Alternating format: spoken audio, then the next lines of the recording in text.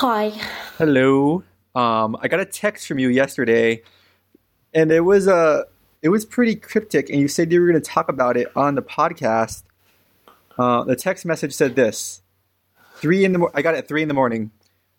But my phone was on airplane mode, so I didn't see it until later. So no worries. But okay, reality TV. It's nuts. It's so psychological. We can watch from the beginning. I think you would do well on the show. And then he said these texts were meant for Daniel, but keeping it so I could ask you about it today. Yeah, so I actually was about to tweet about this. I started watching the show. It's called The Circle. And have you heard of it? No, but is it about a square? No. So it's like Big Brother, except the goal is it's a cash prize. So all these contestants join the show, and their goal is to become the top influencer. So it's based all on social media. So the thing is, the contestants are all confined in their own little hotel room. They can't see each other. They can't hear each other. So all they can do is judge each other based on their profile picture and the content they choose to put out, which is very minimal. They do it like once a day. Plus they play all these like games and stuff to get to know each other. So the thing is, and generally so half the people are themselves and half the people are catfishes. So it's just really interesting to see how people it's just super interesting to see how people perceive themselves as well, because they'll go through a conversation and be like, oh my God, that went really well. And the other person's like, okay, this person's totally bullshitting me kind of thing. So, and then they kind of, it's like, yeah, it's just each episode they up the ante, and I texted Daniel because I was like, oh, I think you can do really well on the show, because there's this one character, this one guy who's just he's like, I hate social media, but I'm here because I want to win this money. And, this is everything I hate in real life. And he doesn't even have a social profile in real life, but he's doing really well because he chose to be his authentic self, Yeah. And he's super lovable, and people keep rating him really well. So you're like, oh, interesting. What people tend to choose over, and then it's also interesting to see who they think is a catfish, so it's just really it's just mind games all day, and they're locked into this room by themselves, so they're just which actually what I found really nice is they're in their hotel room, but then since they don't have their access to their phone, they only have access, their only outlet is this TV screen it's quote unquote voice activated, but I think someone's doing the typing for them, because they can't even type. They have to be send message, say the message, explain the emojis, and then send, so they can't really, they don't have any control over the typing. So it's all done I guess, I don't know, voice activatedly, whatever. But they're locked into solitary confinement.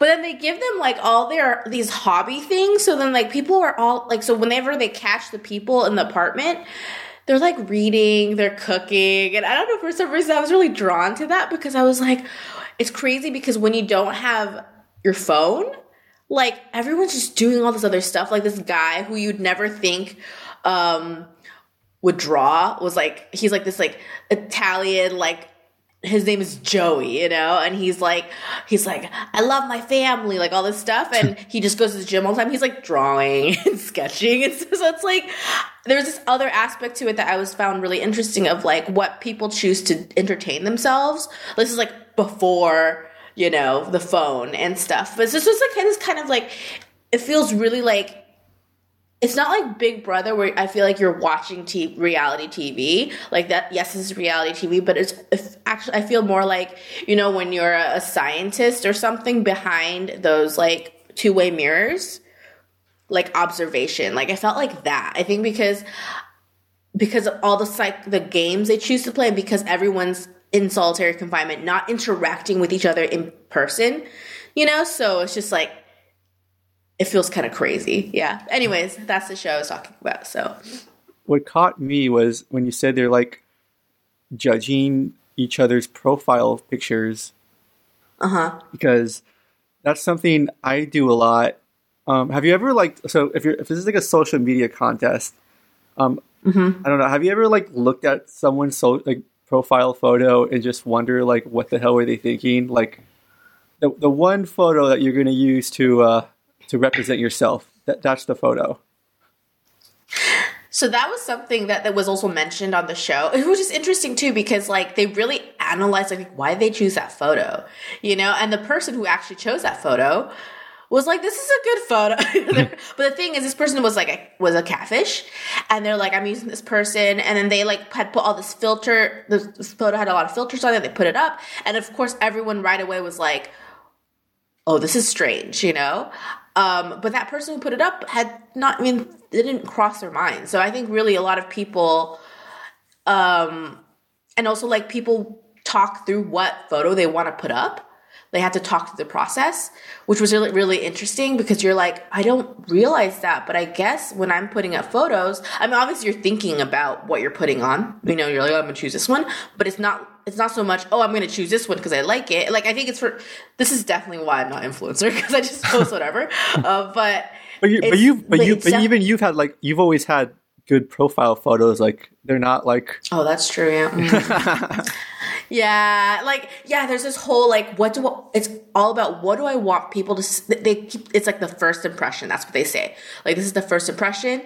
And how do I want to be perceived, and it's interesting because the first person that got booted off the show, she had a sexy picture of her face, and she's her profile said I'm a model, I do this and that, and everyone right away was like, huh, she's a model, that she must be fake, and it's funny because she was like, but I want to show my non-modelly side, not in her description, but as that was her strategy, and it backfired because apparently the profiles didn't match up too accurately because they're like, oh, she's pretty, but she doesn't look like a model, kind of thing. Damn. So they were like, she has to be fake.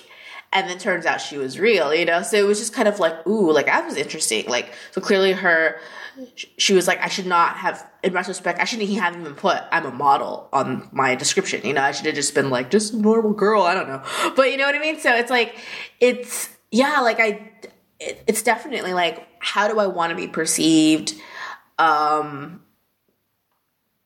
I did notice that I stopped using because I stopped using Facebook as a social media platform. I really just use it for my personal stuff. I only change my profile once in a while, and I actually have a very specific theme that I do for Facebook with my pictures. So it's yeah. What about you? I've had the same profile photo, I think, since 2016 or 2017. Yeah. I kind of it's me on my bicycle, and I really like that picture. So I'm a simple guy when it comes to that. You know what, this is good. Until I drastically look different from that photo, it's probably a much better photo is taken. I think I'm good with that one for the time being. Is this the same as your Instagram one? Yes, yeah. It's any social media thing that I have. That's even my WeChat photos, any photo where I use my real self. That's basically the picture I use for everything. Okay. Yeah, I'm definitely more, especially when I get something new, I'm like, ooh, that's nice, and I'll change it. And actually, just the other day, I was thinking about, it's completely unrelated to the show, not being influenced by the show. I think it was before I watched it. I was thinking about my WhatsApp photos, and I was like, I think I get too personal on WhatsApp now, because WhatsApp before, I was just talking to friends, so I would get kind of silly with the photos or be more show more of myself. But I realized recently oh, now because a lot of coworkers, we had to add each other on WhatsApp. So I was like, oh, these pictures, the coworkers are seeing that, and I was like, I don't know if I want them to see that side of me. And I was actually kind of bummed, oh no, I have to be more censored, but which is fine, but I feel I have to do that, So there was this conscious choice of I'm exposing, this is a side I don't want them to see about myself. And same with Instagram. I ended up making my Instagram private after this job. So, well, everything's private now. Yeah, because I was like, I suddenly just was like, I don't feel like sharing that to people anymore, because before I was like, yeah, whatever. And now I'm like, oh, but these people are really looking. Like, they like to look and they don't post anything, and then they're the lurkers and stuff. And not to say like, and in a way I felt like I don't get to see how you are, but you get to see all of me, It's like, no. So I've actually blocked coworkers now. I just blocked a couple. Yeah. Nice. Oh, I was about to say, most of my photos are still the bicycle one. But I recently updated a lot based on the avatar Daniel made for me when I was in Switzerland. Yes, I saw. And so that's I've changed that to my Twitter one.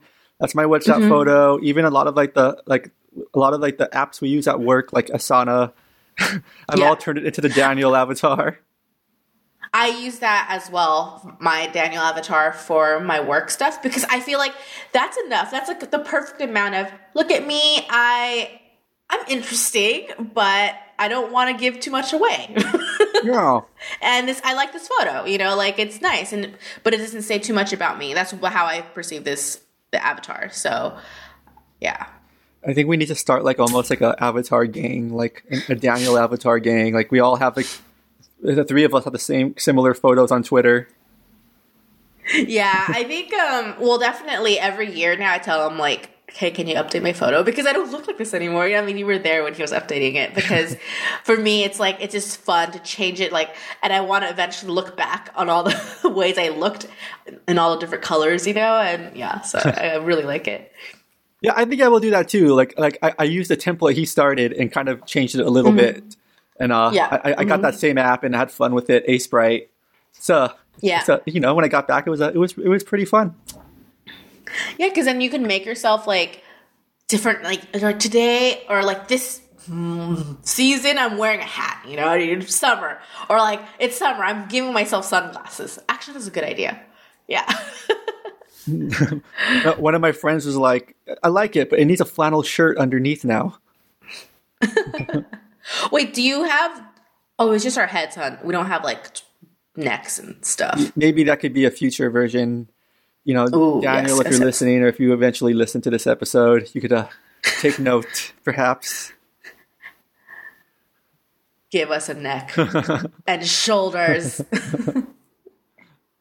He's actually right behind me. He's sleeping on the couch.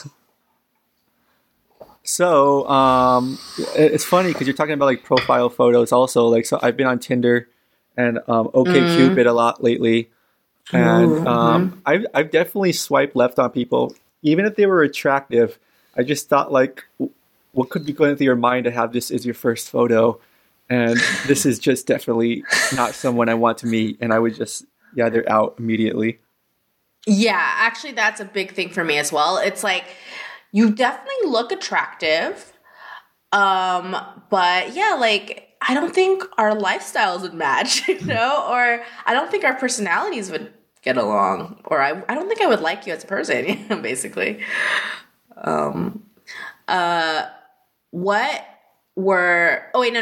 me, how's it been on the dating apps again? Okay, so it's twofold. So dating has been interesting. Since I've got back from Switzerland, I've gone out with two girls. One girl was a vegan, and it was something I was like, I've never actually gone out with a vegan before, and with coronavirus and a lot of restaurants closed, it's hard to find a vegan restaurant open. So she chose it. Shit. And, I was like, okay. And like, it was pretty cool because she was really passionate about being vegan. Like, she was like, the whole time she was just basically talking about how she like it's for animals and she's into farming, which is really cool. And it's like, yeah, for you, that's cool. But then like, I think 2 days later, she texted me and then it started becoming a little preachy. Like she sent me like, and this is basically where I decided I'm never going to see her again. Like, it was like, it was fun enough seeing her the first time, but she sent me a video that to me was almost insulting. It was basically a video of why people should not eat cheese anymore. I mean, yeah, that is pretty. Like, I mean, were you texting and then she's like, "Oh, let me," or she was just like, "Here's a video of why you shouldn't eat cheese because you love pizza so much." Exactly. It was that. It was basically I think we were just shooting the breeze about something fun. I think she sent me photos of like this dog her friends have, and we were talking about, and then at the end of it, it was this video why you should never eat cheese. And I replied kind of like straightforward, like, "Haha, but I will never stop eating cheese." And then I replied with a gif of like a grilled cheese sandwich, like stretching out, and then she just like she replied the cold thumbs up, and like I think we both knew at that point like we're never gonna message each other again after that. I don't like it when because I have a lot of vegan friends and they don't really. The only time veganism is ever really mentioned is if we're deciding what to eat. That's about it. But yeah, because I think no one likes it when nobody likes it. Nobody likes to be preached at. No, exactly. You know? Like, ugh. And yeah. you know, I'm actually very against being vegan, but would I preach that out to a vegan person? No, it's like what works for them is good. And so I just felt very offended. Like even and you know me, I love pizza, so I was just like, there's no like I could give up meat before giving up cheese. Yeah. But yeah, that's kind of like the one thing that's super insulting where it's like, yeah, I love this thing. And they're like it's like if someone tells me, I'm like, oh, I love eggs. And then they're like, here's videos of chickens dying. Like, here you go. It's like, I know this happens, but fuck. Like, I didn't need to see that. And I'm not going to stop eating eggs. I'm sorry. You know, like I'm like, you know, send me straight to hell, but I'm going to eat the eggs. Exactly. Wow. Like, my argument for that, I don't know if it's the strongest or the ethical one, but so I do think in an ideal world, it would be a better way to like kill animals instead of like these mass kill farms that we have. Yeah. But on the other hand, if lions had a way to put humans in kill farms and eat them in infinite amounts, they would do it to us in a second if they could. we just have they would not care about being ethical to us, and we just happen to be on top of nature's food chain, and by that I just think it gives us the right to do it. Yeah, definitely not ethical. Yeah, for me it's more like I understand, I see it, I choose to ignore it, but also just, it's not so much ignoring, it's just like, at the moment, I mean, what about all the eggs that are like at the supermarket right now? Who's going to eat them? You know, it's going to go to waste. I have to eat them. Yeah, I mean, if they're being made anyway.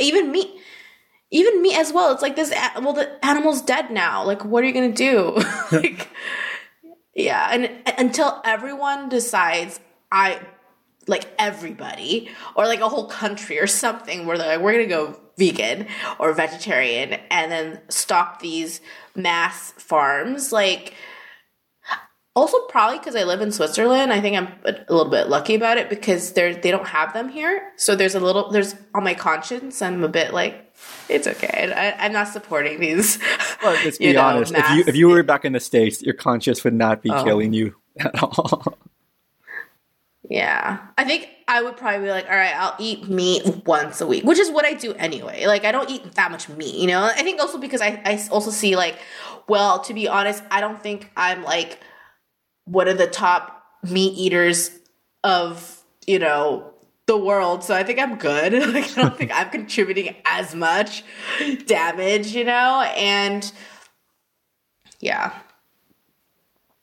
So, this is our logic, our justifications for our lifestyles. Yeah, I should just send this whole part of the podcast to that Tinder girl and be like, you should send a video, a counter video, like, actually, this is why I should eat cheese. You know, what about the cheese? It's gonna just go bad. I don't know. Like, I don't know. So, I've also been going out. Actually, this person is much cooler. She's half Chinese, half Spanish, and yeah, we've gone out like 3 times now. She's not vegan. And, okay. that's actually, yeah, it's pretty good time. We'll probably do something this coming week. So it's great. I don't really want to get super serious with someone right now because so I actually went out with ex-bae this weekend for her birthday. And oof, I don't know if that was a good thing or a bad thing because it was like we basically pretended to be back together. No. Yeah, we were, and it was a really romantic birthday night. And then, basically the next, when she went home that evening, because like no one could really, there's like coronavirus rules here where you can't have people sleep over right now. So she had to go home, and dude, I got so depressed. I felt like I was like thrown back into January again. Oh man. Yeah. So have you guys been like, so I'm assuming you guys have still been texting and regularly, or is it just sporadically, or is it just, oh, this is her birthday, let's do something, like just this once, like maybe we text like once a week. Would you consider that regularly? If it's once per week, since yes, like it's not every day, but it's regularly, it's regulated. Yeah, and then when we text, it's still like, hey babe, how's it going? Like he says like that. And I was actually crying Friday night after it. Like I was a little drunk, but it was yeah. Oh man, sorry.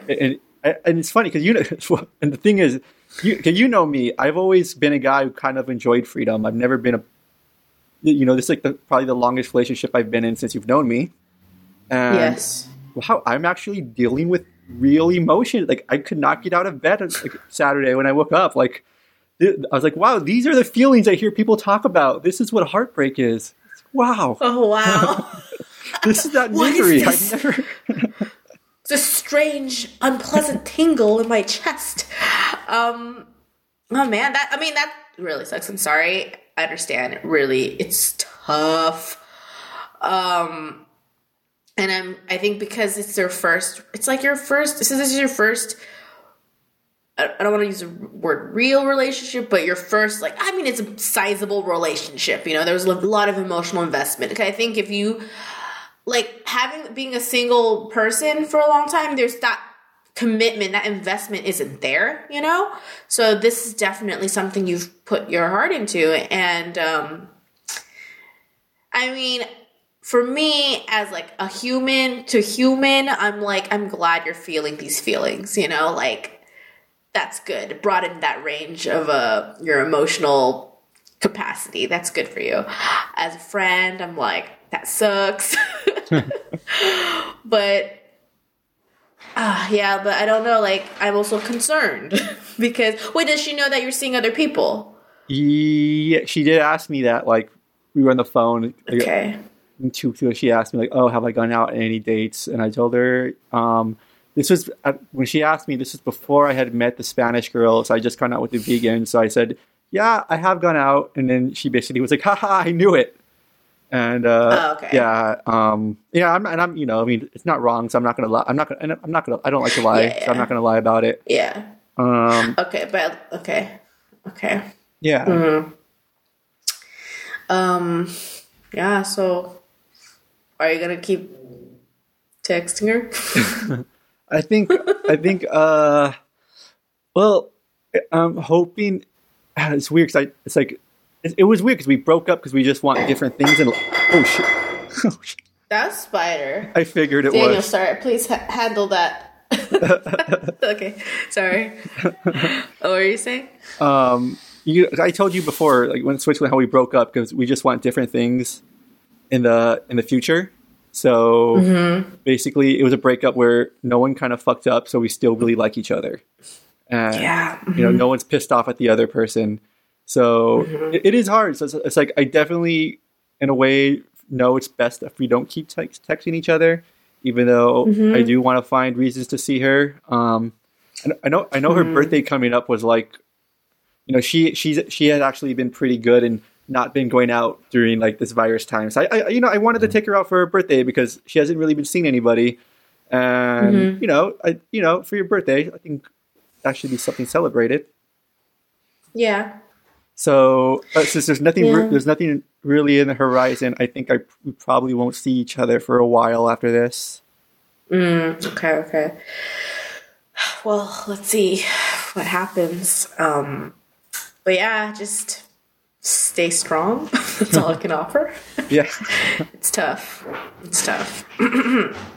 Yeah, and I think really just seeing other people. They always say, I mean, not to be like, they always say just replace another person with another person, but it's not so much that. It's just like for me, it was, I mean, that's how I met Daniel, first of all, but also the idea of like, I mean, it's like there's so, just to get your mind off of distraction, and also just, I think it's good to like realize, yeah, there's so many people out there, and to be, not even to date, just to meet, be friends with, like, whatever, you can meet somebody and then they just help you through this and you don't even date them. I don't know, like, you never know. So I think it's good to, like, I think the days of like, so pre-social media, pre-dating apps and stuff, when old school times, I feel like back then people would be like, oh, you just got out of a relationship, you should wait like couple months or a year before you date again, and if you date any sooner, you're like you're promiscuous, you're slutty or whatever, but I think those days are like dead and stuff because we don't like, it's crazy how I realize, like, it's so crazy how because of social media influence, how people navigate through even friendships, where you're just kind of like, I don't need this anymore. I'm talking about myself now, like with people, like, I don't need this friendship anymore. There's so many better things out there, there's so many other people I'd rather spend my time with. So yeah, I can cut this person out. I can leave this person out of my life, and I think back then when there's less access to people, it almost makes me sound super shallow, like, oh, we're just a bunch of numbers. But we kind of are, like, we're still, like, there's so many, like, you could quantify as however you want. Like, I feel like back then it was harder to leave people because you're just, like, it's like, I don't know anybody. It's like a blank ocean of stuff. It's scary, And then when you start to see just faces, you're like, oh wow, it's actually, there's so many people, like, it's okay, like, I'll be fine. And yeah, I don't know.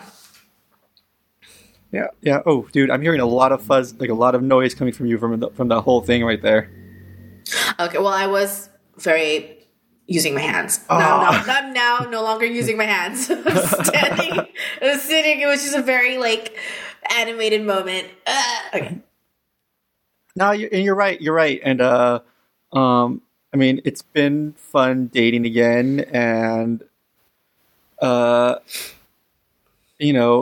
it's like part of me. It's funny because part of me, I could still turn that on. Like, I could still have fun. Me and her, we know, we've gone around. We've been hanging out, and then it's just like. But then when I went back to see Bay again, I just kind of just myself. I guess a different part of me just switched back on again, or.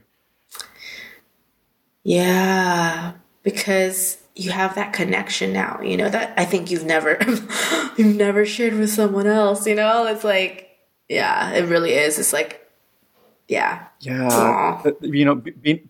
I'm not like the free guy on the bicycle doing whatever I want right now. It's like, oh no, are you going to change your profile picture? I know. I fell in love, and this is what love did to me.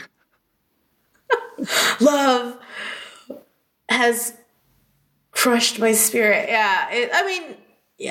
It's like, I don't know. I mean, I always feel like with these kinds of things, especially like for me also, like if this was like a toxic relationship, okay, sorry, using my hands. If this was a toxic relationship, I think I would have been more like, oh no, something has to, but at the same time, I feel like everyone, like all breakups, all these things, it's like, even with toxic stuff, unless a person reaches out for help and stuff, I feel like you can handle it. Like, we can all handle these situations. And we're basically mapping out like we're like creating a new map in our brain, you know, of how to navigate these situations in the future. And this is all good stuff. You know, as shitty as it feels, as terrible as it feels, you know, because I've had some really bad days the past couple of weeks, you know, and sometimes you're just like, fuck, I can't see the light. But tomorrow's another day, and yeah, like every day you're gonna figure it out. And even if you don't figure it out, even if you fall back or something, you're just teaching yourself, like you're giving yourself a new experience that, you know, like that you can navigate later, kind of thing. So that's why I also feel like it's hard to give advice to people when it comes to these kinds of things, because it's like, it's your experience and you're not going to die. It's going to be okay. You know, it's going to suck, but that's part of just being alive, I would say. No, I agree. And I know I'm not gonna be like feeling like this forever. And actually I don't, it's something I don't want to get over immediately. I kind of want to live in the sadness for a while. Oh yeah. Yeah. The Vince sadness. Yeah. The Vince sadness. The name of the episode right there. I think we have it, guys. I think we have it, folks. The name of this podcast. The Vince sadness, you know, just, after I took her out to dinner, I put on one of my favorite albums by the Mountain Goats, which is basically my favorite band, the Mountain Goats, which I put on his album Get Lonely, which is basically his breakup album. And it's you know, it's about like one of my favorite songs is called Half Dead, which is basically it's about this guy who, you know, the main character, he broke up. And it's just him like, oh, she's not living with him anymore. So it's just him like waking up, having coffee alone, cleaning his house. And it's just like, wow, that's what it really feels like. This is like, yeah, you're like, that's what he was singing about this whole time. And now I get it. Yeah. And folks, that'll probably be the ending song for this episode. So you guys can hear it. And then last night I eventually did get out of bed, and I worked a little bit during the day, and then I kind of just like went out to a bar by myself and listened to some podcasts, had a drink. I just kind of I didn't really want to see anybody. I went to another bar, and the bartender was really cool, and it was kind of a nice melancholy night alone, like. Not like sad drinking alone, but it was like just I was sad but wanted to be alone, and I met this old middle-aged Chinese guy at the bar, and like I used my bad Chinese and his bad English, and he told me about how he went to like what is like a Burning Man back in the day, and oh wow, and all the drugs he did, which was pretty funny. So it was actually a pretty cool night, just like meeting other dudes. Yeah. Meeting other dudes and just having some you time. But actually, this is what I really admire about you, is that I think I mentioned it before, when you get into the sadness, you like really, you accept it, you really like absorb it, but also you just are like I realize when I do these things, I have this guilt, this lingering guilt, this guilt that I should not be feeling like this, you know? And that's actually what gets me. I mean, that's actually what the bad feeling is. It's not so much I'm sad, but I feel guilty for being sad. And I like that you're just like, no, like this is I need this, you know? And this is actually part of your healing. You know, you're like, I'm going to go and I'm going to just do what I want to do. Yeah, I'm sad, but I'm going to have a melancholic night out, you know? And it felt very just pure, like without guilt. That's what I heard from your story. And I like that. And I want to adopt that into my life. I would think, I would recommend try your best. There's never any guilt to feeling bad. Society always says, you know, always be positive. And I think that's almost insane, to be honest. That is, yes. If you think about it, it's fucking crazy. It is. Yeah. Like, because how can you like all the time at all times, you know, like I think that's actually been my problem.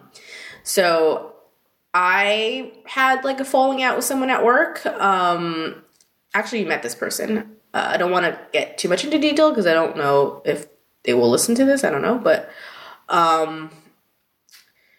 yeah, and it was really hard because this person was my main ally at work, and the falling out was kind of, it wasn't ugly, but it was just kind of really bizarre. Like I didn't see it coming at all, and it was for something I didn't think I did wrong, but apparently it was enough to like not be friends anymore. So, and this is at work. So now work is extra miserable because I had this one friend and now I don't have this friend. So, which actually was quite interesting because now that there's no good thing about work, I kind of go in there and I'm like, I actually do try to make the best of it because I'm like, well, I have to keep a positive outlook. Otherwise I will be so fucking miserable like this entire week because I come into work every day. So I do save that positive. I have this little like, I guess, reserve of positive energy that I definitely unleash during the day because I need it. Mm. And then when I come home, it's gone, you know? And then I'm like upset because I can't regenerate more positive energy. And I got really sad on Friday. I was just so sad. I was crying. I was just like really miserable and feeling really shitty about it. And now when I'm retelling the story to you, I'm like, well, yeah, because how can I be 100% positive forever, you know, like I can't do that. I gave all the energy away. It's like just trying to survive the day. And now at night I'm tired, I'm out, you know, and but I was beating myself up because I was like, you're not positive enough, you know, like you need to get back in there. It's like, but I'm empty, you know, and now thinking about all this stuff, it's like, yeah, you can't expect, you can't be positive all the time. That's just not humanly possible. Yeah. And if you are, you're probably lying to yourself. Yeah. Or you're just like, I don't know, just blessed. I don't know. But yeah. It's even like, I think when I initially broke up with Bae, like someone was saying, oh, you should do this to feel better. And I did this like, I was like, yeah, why should I try to feel better? Like, why do people always think we need to like search out these avenues to feel good? It's like this, like almost like like, you know, it's almost like this masturbating type culture where we always have to search out ways to feel good, or comfort. It's like, you know, like, you know, live, you know, those, we've talked about this on the podcast, you know, those shitty feelings are just as valid. Yes, that's so true.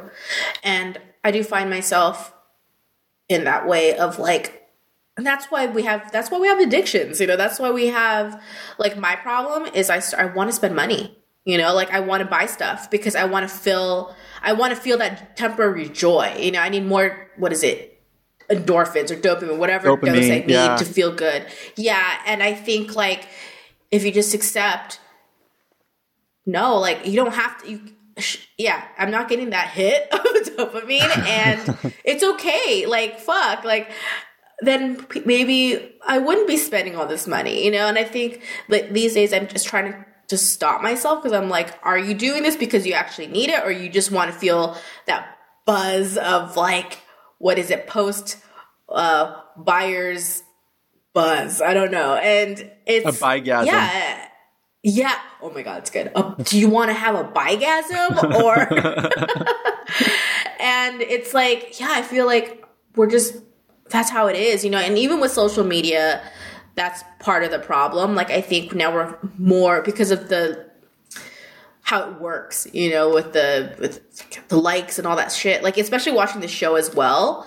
Like, the people, like that one guy who's like, this is everything I hate. And he literally was like, oh, wow, in one night I became everything I hate in reality, you know? And after he was like laughing about it. But you see, like, how people change. I mean, to be fair, they're winning. They're competing for $100,000. So I would totally, like, do that as well.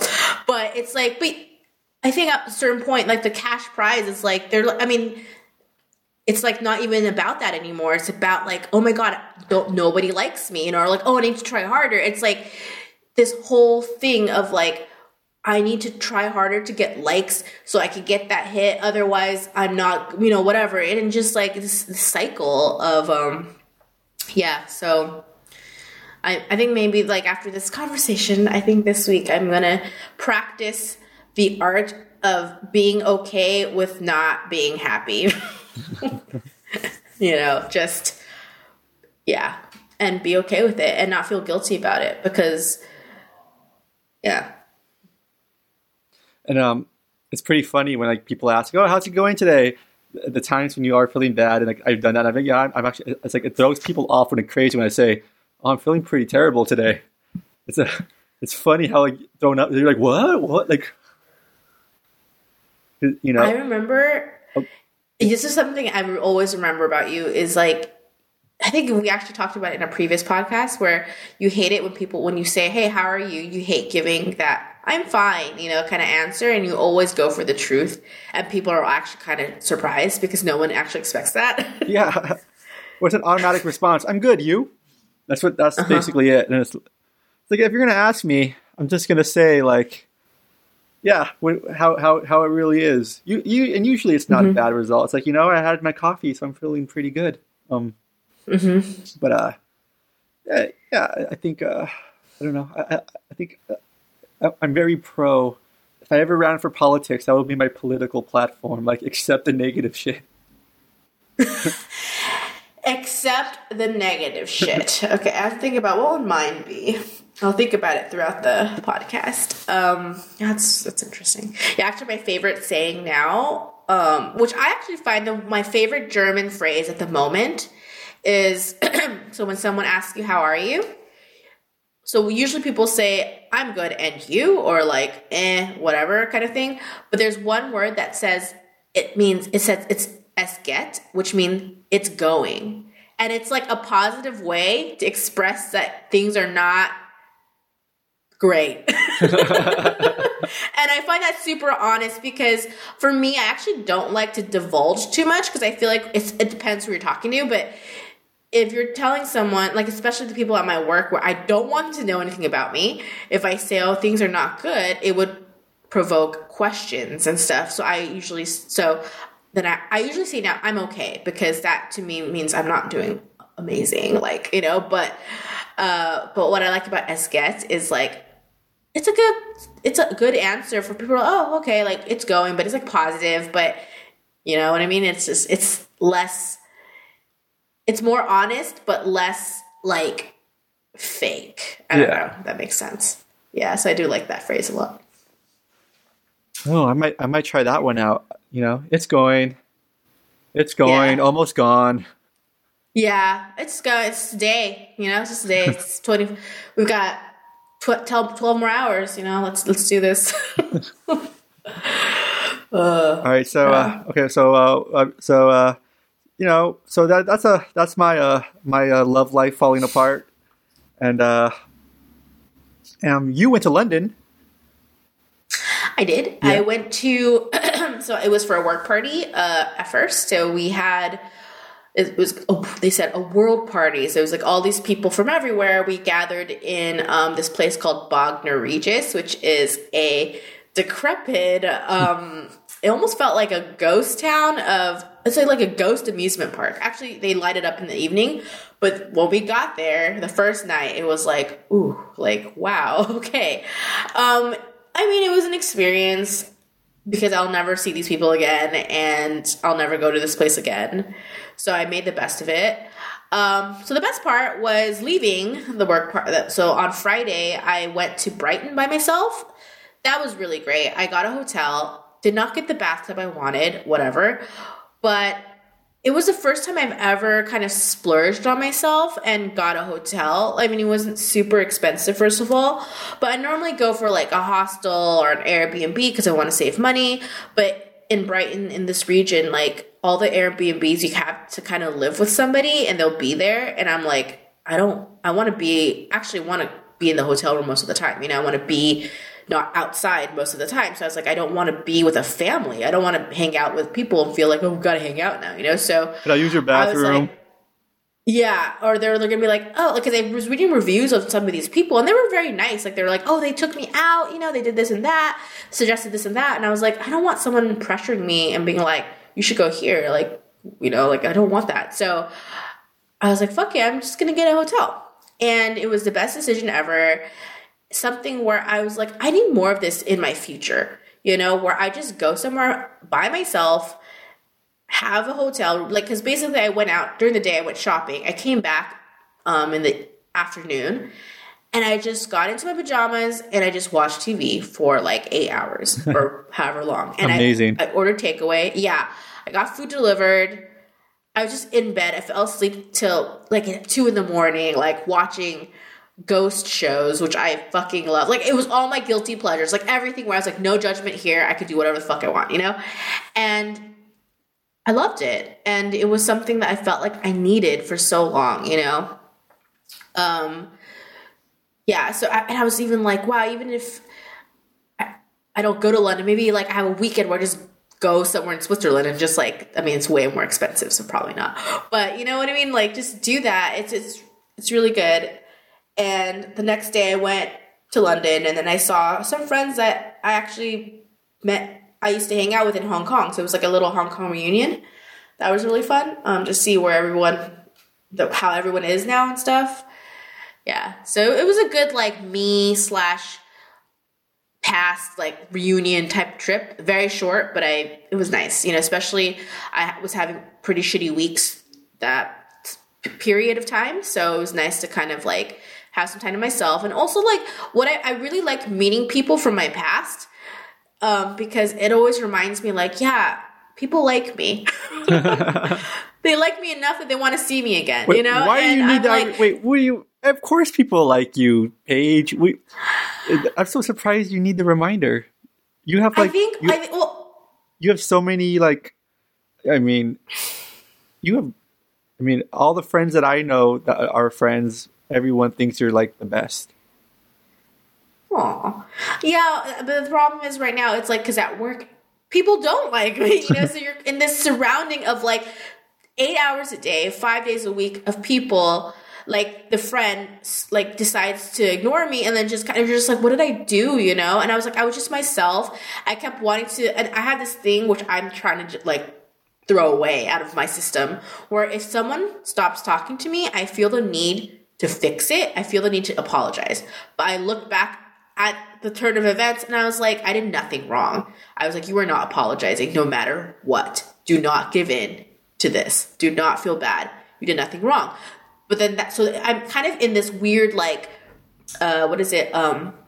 limbo right now, where I'm like trying to be this new, like, bolder me of like, yeah, I didn't do anything wrong, so fuck you, like, you're a bitch and stuff. But the old me is like, oh no, like, what I do and stuff. And then also just being immersed in this toxic environment. And like, I was like, no one appreciates my work, all this stuff. And I feel like I just felt like I know, and I have to remind myself, like, no, people do like me. Like, people like me, I have friends, like, I'm loved, because I feel like on the day-to-day, it's quite isolating, actually, when you're just, yeah, like, this is my reality. Like, what is it? Over 80%, this is my reality of places where people think I'm not good enough, or I fucked up, or I did this wrong, or did that. And then all the other people that do care about me and love me are like not here with me, So it feels a bit like actually yesterday I went to see another friend in Basel, and that was really nice to be like, they love me, I got a nice hug and they want to hang out with me, stuff like that, where like, yeah, so. That is interesting when it's like, yeah, like, it is kind of, we do have a messed up life system where we have to spend 80% of time at like jobs instead of like with our people. It really, right? I mean, see, this is why my dream is to have a big friend house and just have everyone live together. Just to, like, yeah. That is the ultimate dream. Just to like have nonstop support. That's what, like, I'm all about like, I'm all about that. I'm all about support, community. And that's the other thing. Like, I feel like if I had people like that closer within my reach all the time, because I know a lot of people are busy, I can't hang out with people all the time. And also, I've gotten to this habit, this is my new thing now. Like, I block out my calendar days for myself because I feel like that is really important. I need that recharge days, but I also want to make sure I always hang out with people because I have this habit too of being like, oh, I don't want to go and see them. I'm tired. But if it's a good friend, I will make time to see them now, you know? So it's like I have that balance of myself, but also good friends, you know, because it's like, yeah, like it's crazy. Like you do forget, you know, if this is your reality where you're not good enough. And yeah, it feels like this weird psychological, like, what is it, like experiment or something, you know, like where you can take a person who's super confident and everything and then drop them into like a place where everyone hates them, you know, and it's like, see how long can confidence like take you, you know, I don't know. So yeah, I feel like that's what I lacked. And actually that was something I realized with this friend. I was like, this is not a friend. Like friends don't treat each other like this, you know, friends don't bring each other down or basically like, yeah, friends are mean, first of all, you know? So, and that was something I feel like if I had my community, I would have spotted that right away and been like, what the fuck, you know? But I didn't have that. So it was a bit like, it's kind of like, yeah, when you're like in a bad place, the one nice person in there suddenly is the nicest person when they're actually not, you know what I mean? It's like, there was no comparison. There was no like, thing for me to realize. And I feel like this has been, as shitty as it's been such an eye-opening experience where now I'm like, I used to think like, oh, red flags, all that stuff was only for romantic relationships and stuff. It's like, no, like you never know who's going to walk into your life and you never know who that person's going to be. And you never know that person's going to be like a good person or just someone who's not good for you, you know? And yeah, and I think I definitely, hopefully I'm a little less naive about it, which is, I mean, I think it's true because now unfortunately I'm now more closed off to new people, which I think it's fine. Like what am I supposed to do? You know, like, yeah, so, because I already have my good friends. I don't need to, that's the thing. I already have a lot of good people in my life and I don't need to prove myself to other people, you know? So. You know, when you said that part about like you know, getting a very confident person and dropping them in somewhere where everybody hates them, I suddenly had a flash to that scene. Did you ever watch that movie Watchmen? Yes, which I vaguely remember, but yes. So remember the character Rorschach? He's the guy who had like the. I think this is the one scene I remember. You know who he is, right? He wears the mask. Yeah. So there's that scene where like he gets caught and thrown into prison, and basically all the prisoners are kind of fucking with him, and he's like, "You all think that I'm locked in here with you? No, you're locked in here with me!" And he just starts kicking everyone's ass. I remember that scene, and actually, really, this past week I was on Facebook, and apparently, I don't know if Bruce Lee said this, but that was a Bruce Lee quote. Where he quoted something like that. And I remember being like, yeah. And I was really trying to adopt that mentality. But I was like, oh my God, like, I don't know how to do that. Like, I don't know, you know, like, and maybe because it's this place. I think that's why I'm so eager to leave this place because I'm like, it's too late to change. Like, for example, if you had a pot of poison or like water and they were slowly being poisoned, you know, sometimes if it's early enough, you can, okay, maybe water is not the best example. Like maybe, okay, a plant and there's mold growing. And when it's the early stages, you can like scoop out the mold and the plant will still grow. But if it's too deep, if it gets to the root, the plant's fucked. And that's how I feel now. Like I'm like, I need to give up the fact that I can change the situation. Because yeah, I read that quote this week and was like, okay, that's awesome. I need to get that into my head. And I was like, I can't do it here. Like, I feel like the walls, everything is like already set in stone, you know? So I was like, I don't know. No, I could do it. I still have 3 weeks left. Yeah, like I feel like it's something, but that's the thing where I was like, because he was saying the Bruce Lee part, why ties in. He mentions that, and he says like that's how you get out of the victim mentality, where you're like, no, I'm not the victim here. You are the victims. I don't know, but you know what I mean. Like, so I was like, what a spin. Yeah, I actually thought of that, and that from Watchmen, that was the only scene I remembered, and I found it very powerful. Wow. And he was so my favorite character. So you knew I was going to go there right now when I said that then. Yes. Yeah. I was like, oh, yes. That was my favorite. Only the all other stuff I remembered was the blue guy being naked all the time. That's the only stuff I remembered. But besides that, that was the only. Yeah. So, like, dude, put on some pants. Come on, man. Yeah. Like, what are you doing on this planet? Just like contemplating naked. Yeah. So, yeah, like that's a good outlook. I'm trying to. I want to try to. I didn't know that was a Bruce Lee quote. To be fair, maybe it's not, and someone just put Bruce Lee's image under the quote and put Bruce Lee on it. I don't know. It's internet stuff, but I mean that was what I saw, and I was like, I remember that. Yeah. Yeah. Because if you Google like Bruce Lee quotes, the only thing that pops up is "Be water." Be water. I'm sure he said other things, but yeah, be water. That's a good one too. It is. Like yeah. That's the one. Yeah, that's the one everyone hears. But so yeah. Yeah. So wait, you're out of there in 3 more weeks. I think so. So the thing that's super strange is that my internship's supposed to end, yet my managers have not mentioned it at all. And I think they don't want to talk about it because, I don't know, like I feel like wouldn't you, I don't know, but I'm having my talk with her on Monday. So this is when I will tell her because I don't think they will hire me anyway. If they do, I don't care about the money. I'm like, I need to get out of here. This place is not good. And I realized as I was working, I was like, I'd rather be down and out than work here.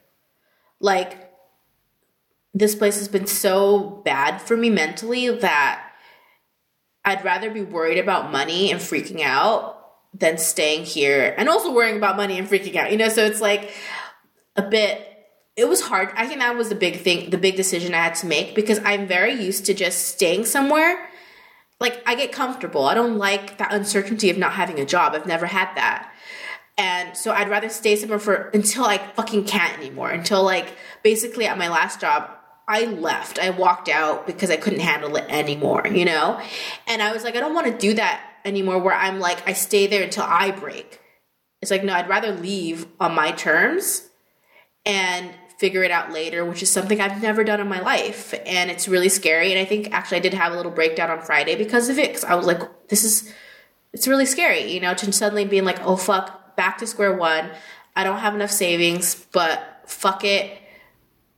I'd rather do that than work with these people, And I think I knew that for a long time. It was just about telling myself it's scary, but you have to do it because this place is slowly it's poisoning me from the inside. It's really bad for my mental health. It's, to the point where, like what I said earlier about I have to remind myself that I am loved, constantly because I forgot. I'm just with these people who don't like me. So it's, and then especially in a place where no one really likes you, you do start to wonder, am I really this great person? No one here likes me, but you're like, maybe everyone here fucking sucks too, so it's okay. So I'm just like, I want to start over so bad. I just need to get out of here. So regardless of what turns out on Monday, I'm saying I'm leaving. My last day will be March 31st. I'm saying all this I decided it, and I don't know but I decided it, they can't convince me otherwise. If they want to, they just give me more money and we can make a deal. We can work out a deal. We'll negotiate, but yeah, I'm not gonna, fuck no, I'm not staying any longer than I have to. Yeah. And then next episode of Mutually Awkward, the tell-all episode where everything comes out. Yeah. Oh my God. Can't wait. Yeah, it's like the Mutually Awkward's first theme song band, Fiddler, The name of the band stands for Fiddler. Fuck it, dog. Life's a risk. Yeah. Yes. 100%. Like, I think. Okay, so this is how bad things have been. I downloaded this app. It's basically a horoscope app. Oh no. That's when you know things are bad, because I'm confused. But I did read some stuff. It's not really.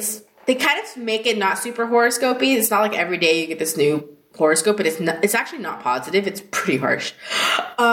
You're fucked. And I was, It says you're fucked. Oh no.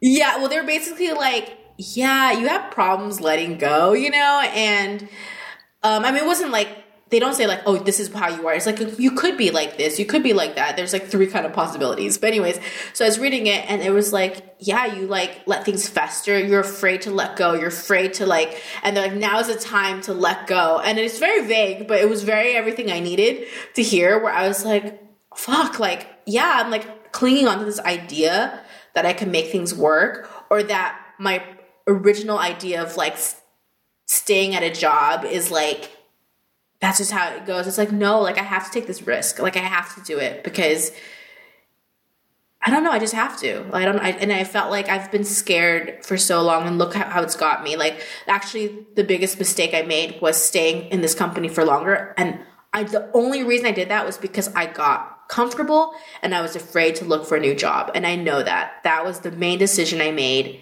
And look what happened, So it's like, I don't want that to happen again.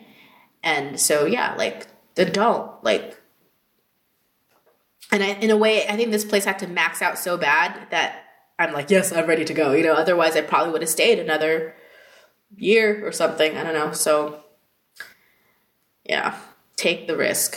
Do it. Yep. Fuck it, dog. Life is a risk. Yes, I like that. I'm going to put that as my, I'm like, I need to put that somewhere. I should just put it, I'm going to write it somewhere. Oh, put it on my little, my chalkboard thing. Yeah. I need to see that. Oh, so yeah. Speaking of which, that scene, did you watch Parasite? That was something we were supposed to watch when I was in town. Oh my goodness, I sure did. We saw it actually. So after the Oscars, they put it back in theaters for a bit. So I saw it in theaters. Whoa! Holy shit! Yeah, I was screaming at my TV. I screamed at my TV during certain scenes in that movie. I was okay. Interesting. I think it was super interesting to watch in the theater because people were laughing at certain parts I did not find funny, and I was getting pissed. So I was like whispering it down, like, why are they laughing, And it was just like, it was weird. Like, it was just so, yeah, this movie, it was art. It was art. Like, I feel like I haven't seen such a movie where you can add, it's so layered. It's so like, it was like this beautiful cake. I don't know, like so many layers, perfectly sliced. It was delicious. I ate it. It was so good, and it had all the flavors, all the textures. Yeah, it was beautiful. It was, I felt like I watched like an opera. It was beautiful. And I mean, okay, let's go by it. Like what parts hit you? I want to, let's analyze this beautiful cake. I mean, okay. An amazing look into, poor families, rich families. Who is the parasite? You think, initially you might think the poor family are they're the parasites, but are they really? There's yes. Yes. Like the cake. This is a cake with many layers. So many layers. And half, it's like at 2 flavors. Like you're eating half the cake, you're like, oh, it's very sweet. And suddenly you're like, oh my God, it's this rich chocolate bitterness. I don't know. So my sister, after I watched this movie, my sister and I, we actually talked for an hour just analyzing the movie. And she made some points that really changed my mind. Yeah, because she was like, who's the real parasite? And she was saying, because in real life, a parasite, they have no idea. They're just like leeching off the host, and they have no idea what the host is actually going through. Which, if you think about it, so this house, actually, that was one of the most chilling things was, first of all, the big reveal in the basement. But the part when, so when you see that guy, who actually was my favorite out of everybody, I really liked that creepy guy.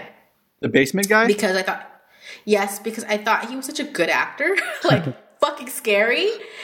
Like, and then I always love to Google like the creepy actors in real life and be like, oh my god, they look so different. They look normal. Yeah, they're just a normal dude. But when he was like, he manually operates the lights when the dad is walking up the stairs. So this whole time, dad fucking thinks, oh, this is light sensors, but it's a person pressing the button. So it's like this whole house, it's like function, like fueled by these people who are helping it. And then the rich people can live in oblivion of like how beautiful, like, the sun is shining because of the rain from yesterday, when the rain affected the family before, you know what I mean? It was just like, ooh, that whole scene of them walking home. Oh my god, yeah. Yeah. That was so rough, and that was so, like, the way it was done, you were like, oh my god, it really shows classism. Like, you're just like, this is what it is. This is it right here. You know, like, how many levels they had to go underground, and, like, how just, like, yeah, and the whole stench thing. Like, I've read so many, like, analysis as well and stuff about the movie, but, like, the whole thing about the guy's smell, that was like, it smells really, like poor.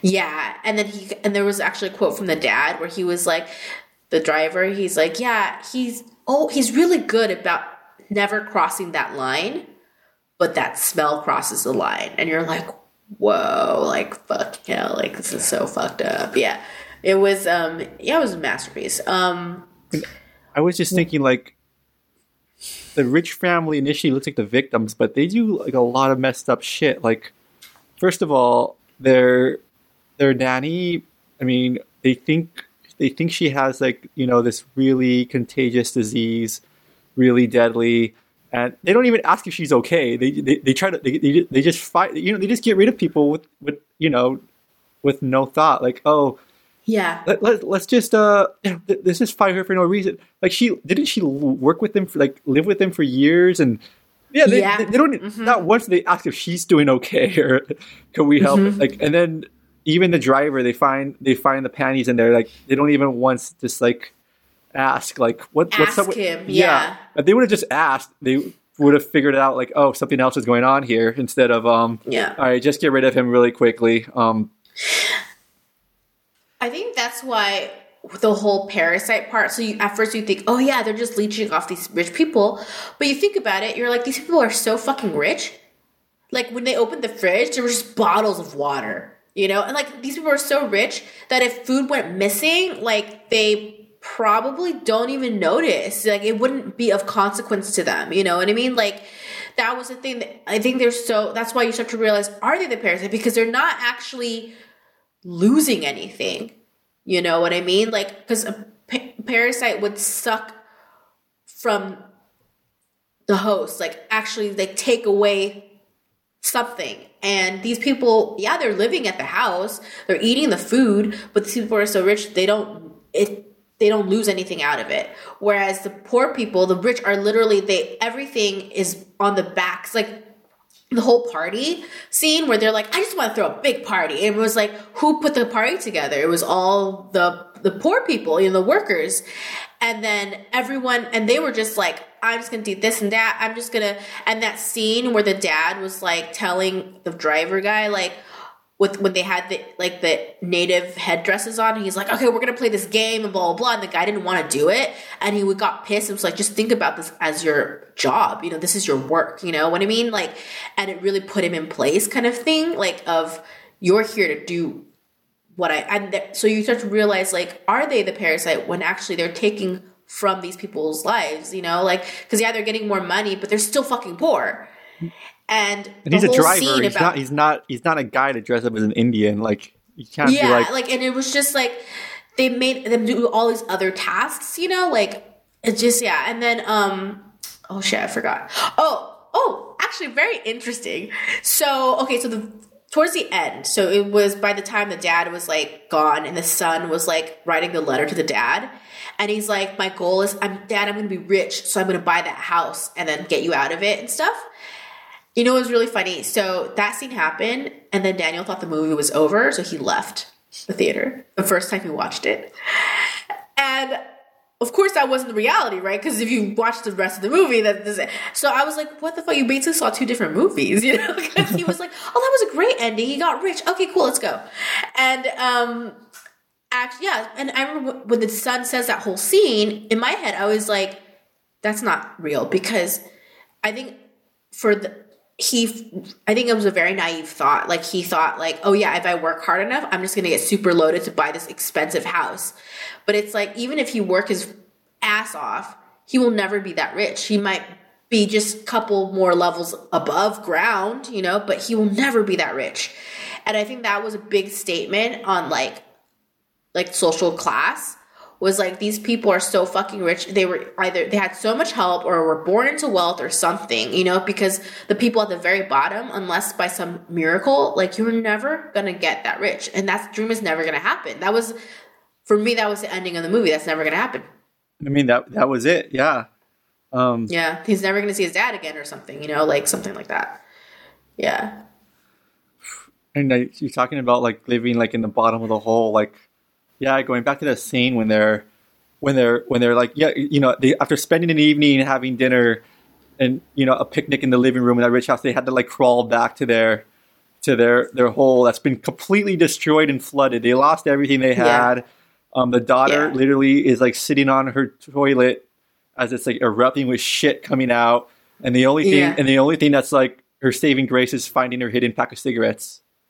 Yeah, and then everyone like, yeah, actually the part that got me annoyed by when I went to the theaters, so like they were all in the gym after the flood, and the son said something like, Dad, what's a plan or something?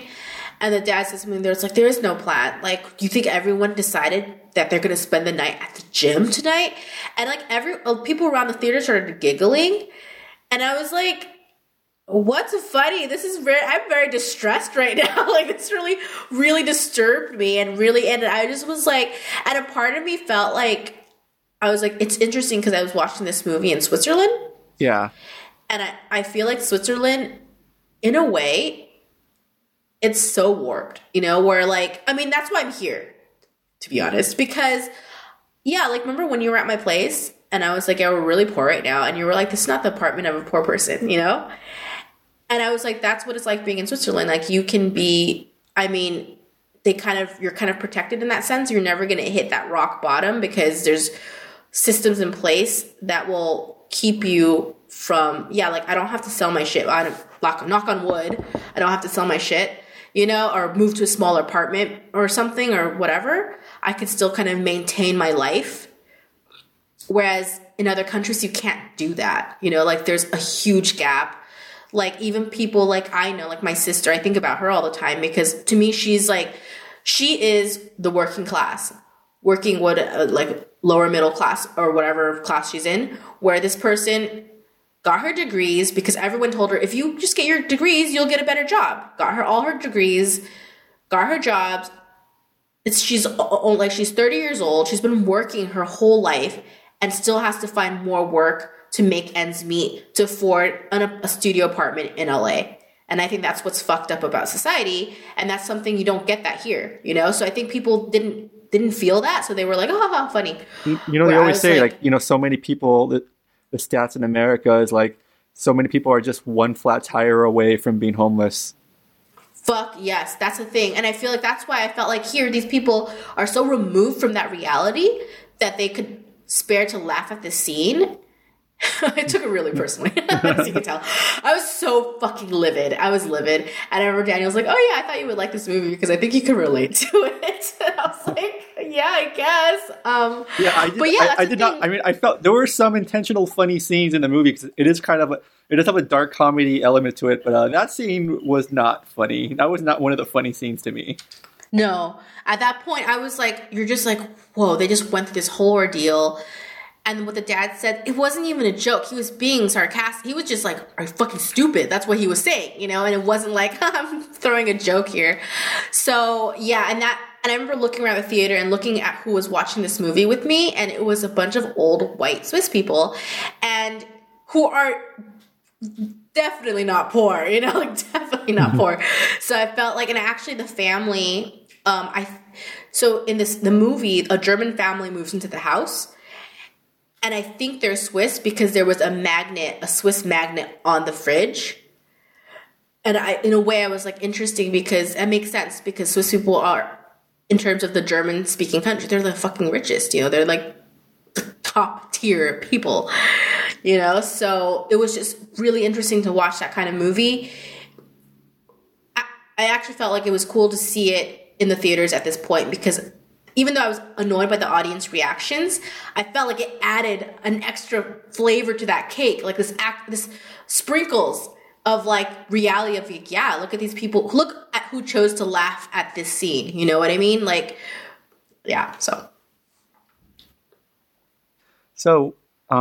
that is I think, I mean, I watched it alone in my apartment, so I definitely did not experience that. It's an interesting social experiment in movie watching.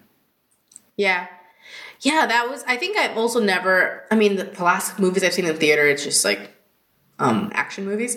So you don't really, the reaction of the audience, I don't really think about.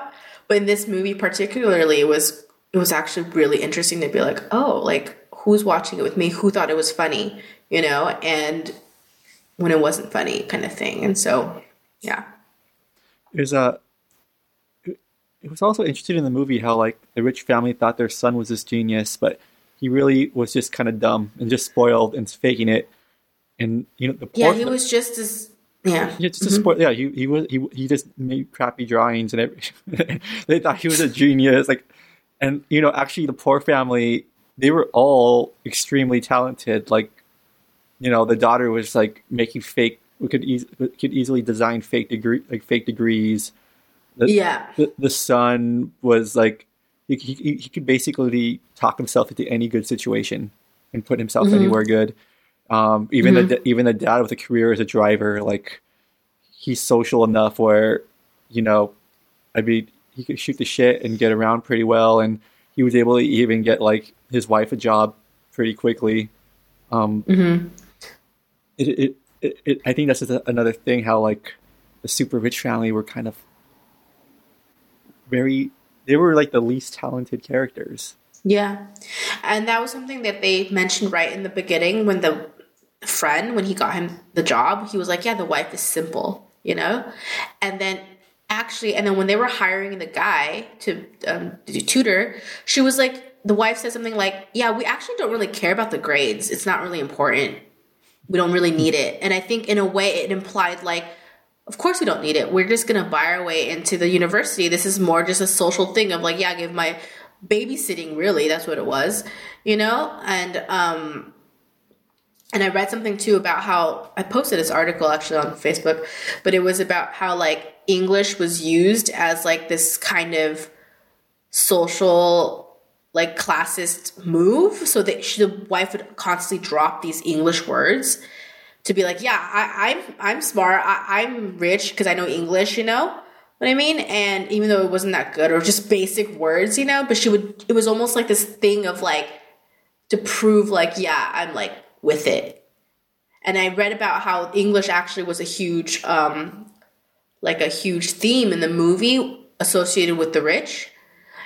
And like how the dad, like he had an English article written about him because English is like, yeah, if you think about it now, they're like, English is a global language, but who can afford to take English classes or, do that and stuff? It's definitely, the people who can afford it, the wealthy and stuff like that. So, and I also liked how when they first met the guy, the wife's like, oh, this is our tutor. We'll just call him Kevin or something. Like, just give him this random English name. Doesn't matter. And stuff. And then so they were like, okay, well, here's Jessica. So it was funny. Like, the two most basic Asian names, which I loved. So Kevin and Jessica. Yes. Very white sounding names. Yeah, but it's like also the most like, yeah, it's funny how they choose it. And it was interesting. I don't know, like the rich daughter was like kind of the only decent person in the family, who was kind of most ignored. And then it was interesting. My favorite scene with her was when like they're at the party, and Kevin was basically this showed like the big difference in their class where he was like, does it look like I even belong here? Look at me. And she could not even like perceive that at all or anything. Yeah, I think actually it felt like the children were the most least corrupted in that sense at the moment because of that innocence. So the daughter, she didn't care about where this guy was from. I mean, she didn't really care about his background. She was just like, oh my God, a guy, so, and then she really liked him. So she's like, yeah, of course you fit in there, kind of thing. And the son, yes, he was not very bright, but the thing is, he was the only person who was in contact with the worker. So he was in contact with the nanny the whole time. That's how she got back, and she knew about the party. And he knew, that whole thing where he saw the ghost. And actually, I got shivers when I realized this. But remember when the mom first shows, oh, this is a self-portrait that the son drew, but you realize it's the guy in the basement. I gotta rewatch that. I don't remember. Yeah, actually, I remember thinking about it, and I was like, oh, I got shivers when I realized. I still got shivers. It's like, it was a guy in the basement. Because she was like, I don't know, it looks like a monkey. And then the guy in the basement, he just he has really big eyes, and he's bald and stuff. And so you're like, holy fuck, it was a guy. So the little son is actually the one who's kind of interesting. He sees everything, but he doesn't. And so I don't know who I was talking to about it, but they said this is actually, my sister. She was like, there's this whole thing see something, say something, or something like that. And for some reason, the son he can't do it because he was so traumatized. He would just go into seizure. So he actually sees everything, but he can't say it. And then he actually figures out the Morse code, but he doesn't say. I don't know why. He's just fucking. First of all, he's 6 years old, but he doesn't say anything. So he actually is aware of what's happening. If something is happening, but he doesn't understand what is happening and doesn't say it. So the kid. So he actually was a key to all this because he was the one who kept in touch with the nanny, and he's actually met the ghost. Oh my God, that scene. Oh my God, the part where she tells when the son meets the ghost and the guy just rises from the basement. That fucking oh my God, it's a scare. I was like, fuck, that is so scary. And Daniel was convinced it was not a real person. He thought it was a puppet because he was like, that can't be a real person. And I was like, dude, it was him. It was same eyes. It was so scary. And of course it was him. I later made Daniel go back to the video and he found the scene. But whoa, that's why I was like, this guy is such a good actor because he didn't how he moved. When the part where he was running or something, it was so fucking creepy. And this guy, he didn't even have a scary mask face. How sometimes a lot of horror movies, the guy is just they just look they are disfigured, and it's not. It was just this guy's face. He just made himself look really creepy. Shit, he hasn't been out. He hasn't been outside in 10 years. Yeah, and then the part actually, what was so I was just I was both very scared, but very this is great acting.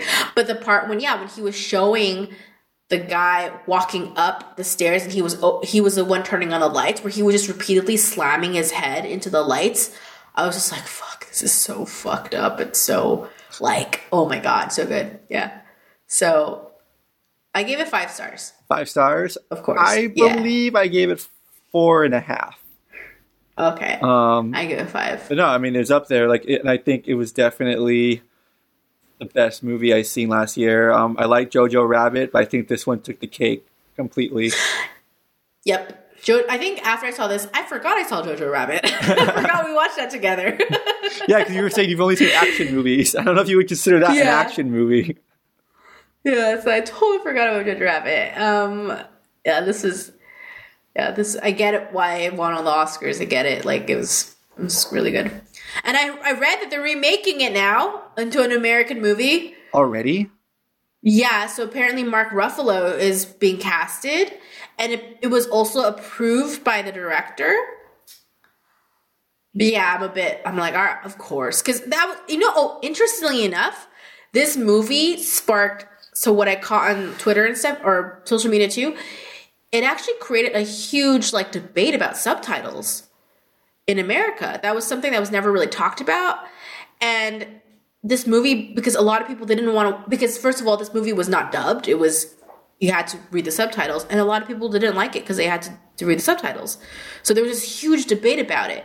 And I think in the end, they're probably going to remake it because people don't want to read subtitles, and I think that's a huge reason why they're doing it, because seriously, fuck people who don't like. So I don't understand. I never understood that. Wait, going off subject for a second.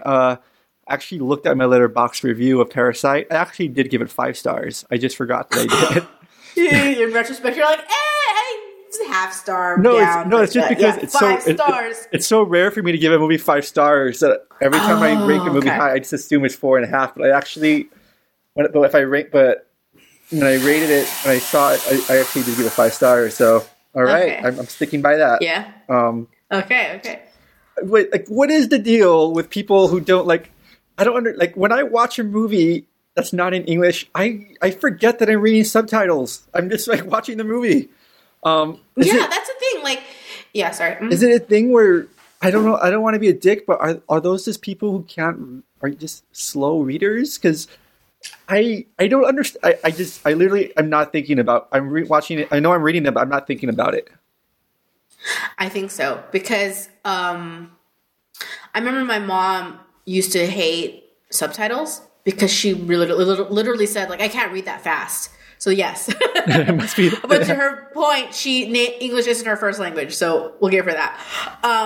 But yeah, I think that answered a lot. That part of the debate was like, why America's always remaking foreign films? And I would say the answer is yes. And then the downside to that is that the people who are not watching the original films assume it's an American film and assume American films are the best because they're like, oh yeah, America makes all these great films. But you're like, yeah, this was a copy of another movie that was perfectly fine. And they just remade it because I think part of it is, it's always in someone's best interest to like redo something and sell it as their own, right? So, or like make profit out of it. So that's one thing. But I think to the benefit, how they benefited from that is because, some people don't want to watch foreign movies because they don't want to read subtitles. And I really think that's it because that's usually when people say, oh, I watch it dubbed or something, and I say why, they're like, oh, I don't feel like reading it right now. Like that's the main argument. So I would say yes, that's why. And to be fair, it wasn't a problem, but when I first Parasite first came on the screen, the movie started, in Switzerland, it was in English and German. So there were 2 subtitles. And I was not going to lie, the first 3 seconds, I was a bit like, oh, because I was like, oh my God, there's 2 lines that I have to navigate. But right away, you just you read the line that is relevant to you and you don't even, I did not take away from the intensity of this movie at all. Nothing. It just, the initial reaction was like, oh, 2 lines of languages. Okay. But right after, you just fall into the movie and yeah, no problem. Yeah. But good point about I hate how you're right with the remakes. No one even knows what the original, and they make remakes so quickly now. Like, you remember that a Swedish movie, the vampire one, Let the Right One In? Yes. 1 year later, they did an American remake called Let Me In. A lot of people didn't even know about Let the Right One In. I've never watched, and I don't like watching the American remakes. I've seen the original one. The Swedish one is fantastic. It's it's one of the best modern vampire movies. Or there's also the Dragon Tattoo movies. Like, people were pissed. People were pissed off that there was never a sequel. But it's what? If you watch the original series, they actually made movies of all the books already. You could watch them all. Yeah, and they're all solid. Yeah. And then there's a do you know that Martin Scorsese movie, The Departed? It's a remake of the Hong Kong movie Infernal Affairs, which is an awesome Hong Kong police crime drama. It's fucking crazy, and I know Martin Scorsese is considered one of the best directors, and I think that one has Leonardo DiCaprio in it. And people love it, and they never even one of my friends says it's one of his favorite movies, but he's never watched Infernal Affairs. And it's just I don't know, it's just so annoying that all these even if they want to put their own stamp on it, at least know where it came from. Yeah, that's my main beef when it comes to American remakes. Like, I understand if it was a movie from like the 20s or it was a movie like 10 years ago and it wasn't that great and someone was like, there's more potential, I can do it, a better version. Okay, fair.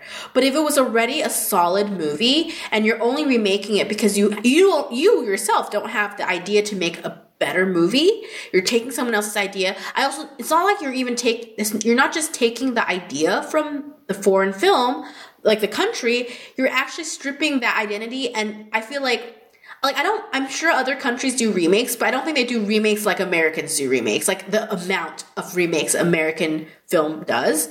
I feel like you kind of lie to the people and kind of tell people, yeah, America's great, look at our cool movies, you know? And it's like, I think that's why people always say Americans live in this bubble and they forget that there's more to the world because everything is just brought to them. You know, even the movies that you can see that are so amazing, languages that you can hear, everything, like culture, that's all taken away and put into a convenient little American box and served to the people. So people are like, yeah, I like my American movies because I can relate to it now. But it's like you take away so much when you do that, you know?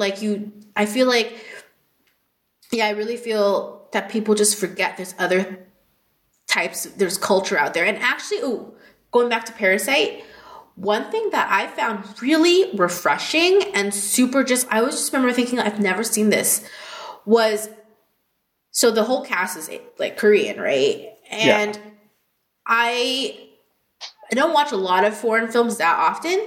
So for me, I was like, it's really refreshing to see like Asians on screen behaving like people, like just a family, like it's a twisted family, but there's so much range, you know, because I think so far what I've been seeing right now, yes, there's more Asian representation in the media and stuff, but I feel like when it comes to these things, we're still very typecasted into these really okay, yeah, we've expanded from the nerdy Asian, you know, like we're expanding, but now it's like, okay, they're the villain. They go, whoop-de-doo. Like, it's always like these kind of rigid roles. But here, because the cast was all Korean, everyone was just being human and people. And it was just so, and I also thought it was really cool for other people to see, like, I bet it broke a lot of stereotypes as well, because there's a stereotype that all Asians are rich or something, right? Like, all Koreans are rich, all that stuff. But you're like, no, like, yes, the rich, you only see the rich ones because they're the ones traveling and stuff, but there's a huge, you know, there's a working class, there's like the poor class, everything. So I felt like it was a tap into like this other society that people don't normally get to see and stuff, which I find super important. Like, yeah. Well, I mean, it felt normal to me. I love watching foreign films. Mm-hmm. You're like, yeah. I was like, but no, I mean, I do think you have a good point. Like, one of the cool things of how Parasite is probably, I would think, the biggest foreign movie in the United States in years, which still boggles my mind of why it's getting remade, because like everyone's heard of it. Like, no, like this is like if there's like one popular foreign movie that does not need to be remade, it's Parasite, because it's famous enough where everyone's heard of it. Like it's the best picture. Like, they still want to remake it, and I'm sure it's going to be changed into like, you know, they're going to do. I don't know. I can already see. Oh, the poor family's going to be black. They're gonna add all these like typical, you know, American class stuff to it now, and the same story we've seen a million times instead of like this unique one that a lot of people outside of Korea might not have seen it before. Yeah, I'm like actually Googling. I want to make sure if it's they have a release date. HBO's doing it. I want to see if it's going to be a movie, because I think I read that it would be.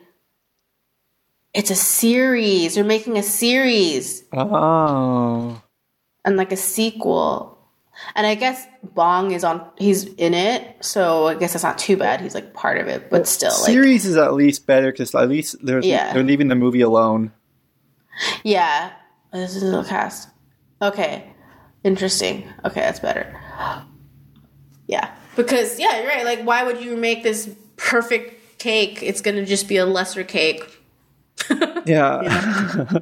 It's just going to be lesser. That's better. I don't know if I'll see it, but I mean, Bong has worked with international. He did Snowpiercer. Okay, so that was a thing where I was like, oh my god, there's like, I feel like the dots are connecting, because so I was listening to our old episodes.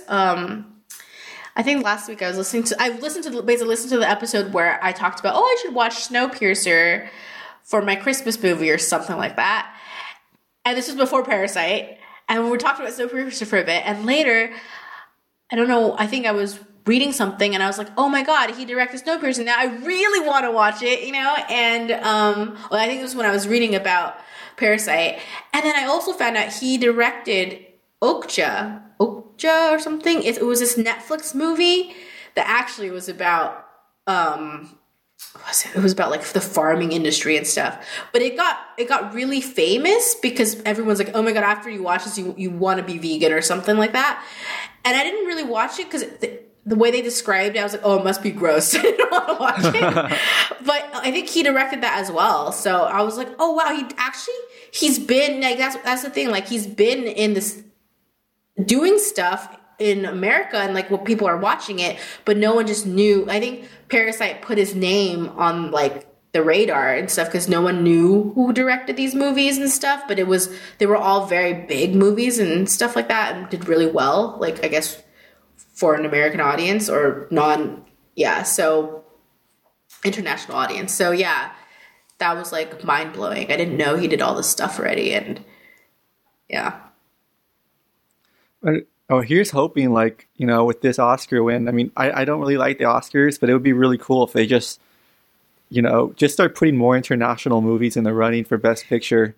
I think that would just even get, I don't know, I've always felt weird how there's like a Best International movie or Best Foreign movie. Like, let's just, I think, get people to watch movies all over the world. Yeah, I really think if we did that, the world would be a better place. I really think so. Because the way, so one of the things I used to do with a friend that I miss doing was, I would go to her place and we would say, she loved to watch dinner. She loved to watch movie and make food.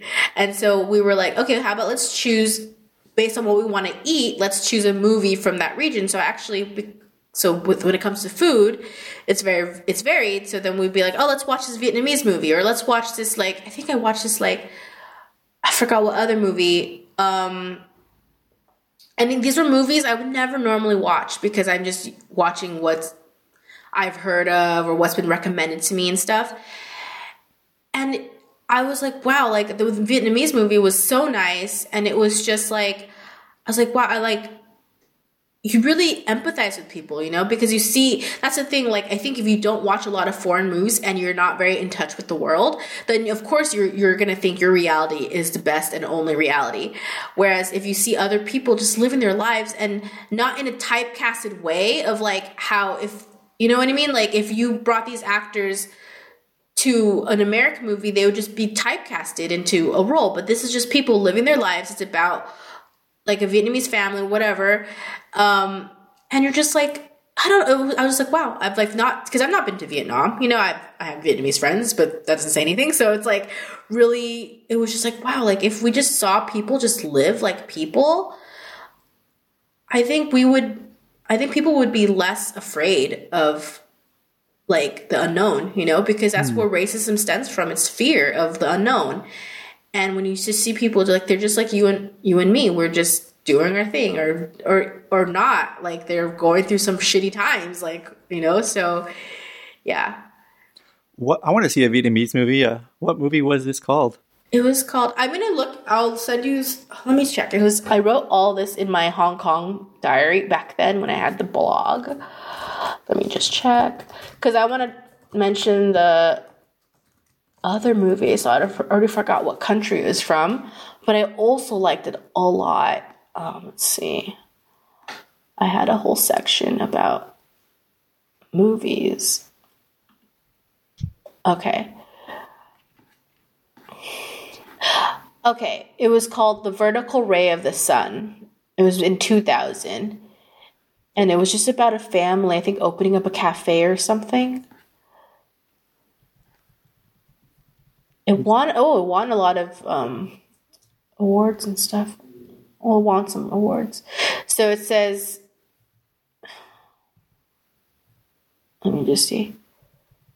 The Vertical Ray of the Sun. Stand by, folks. We are getting information. We're not having dead air here.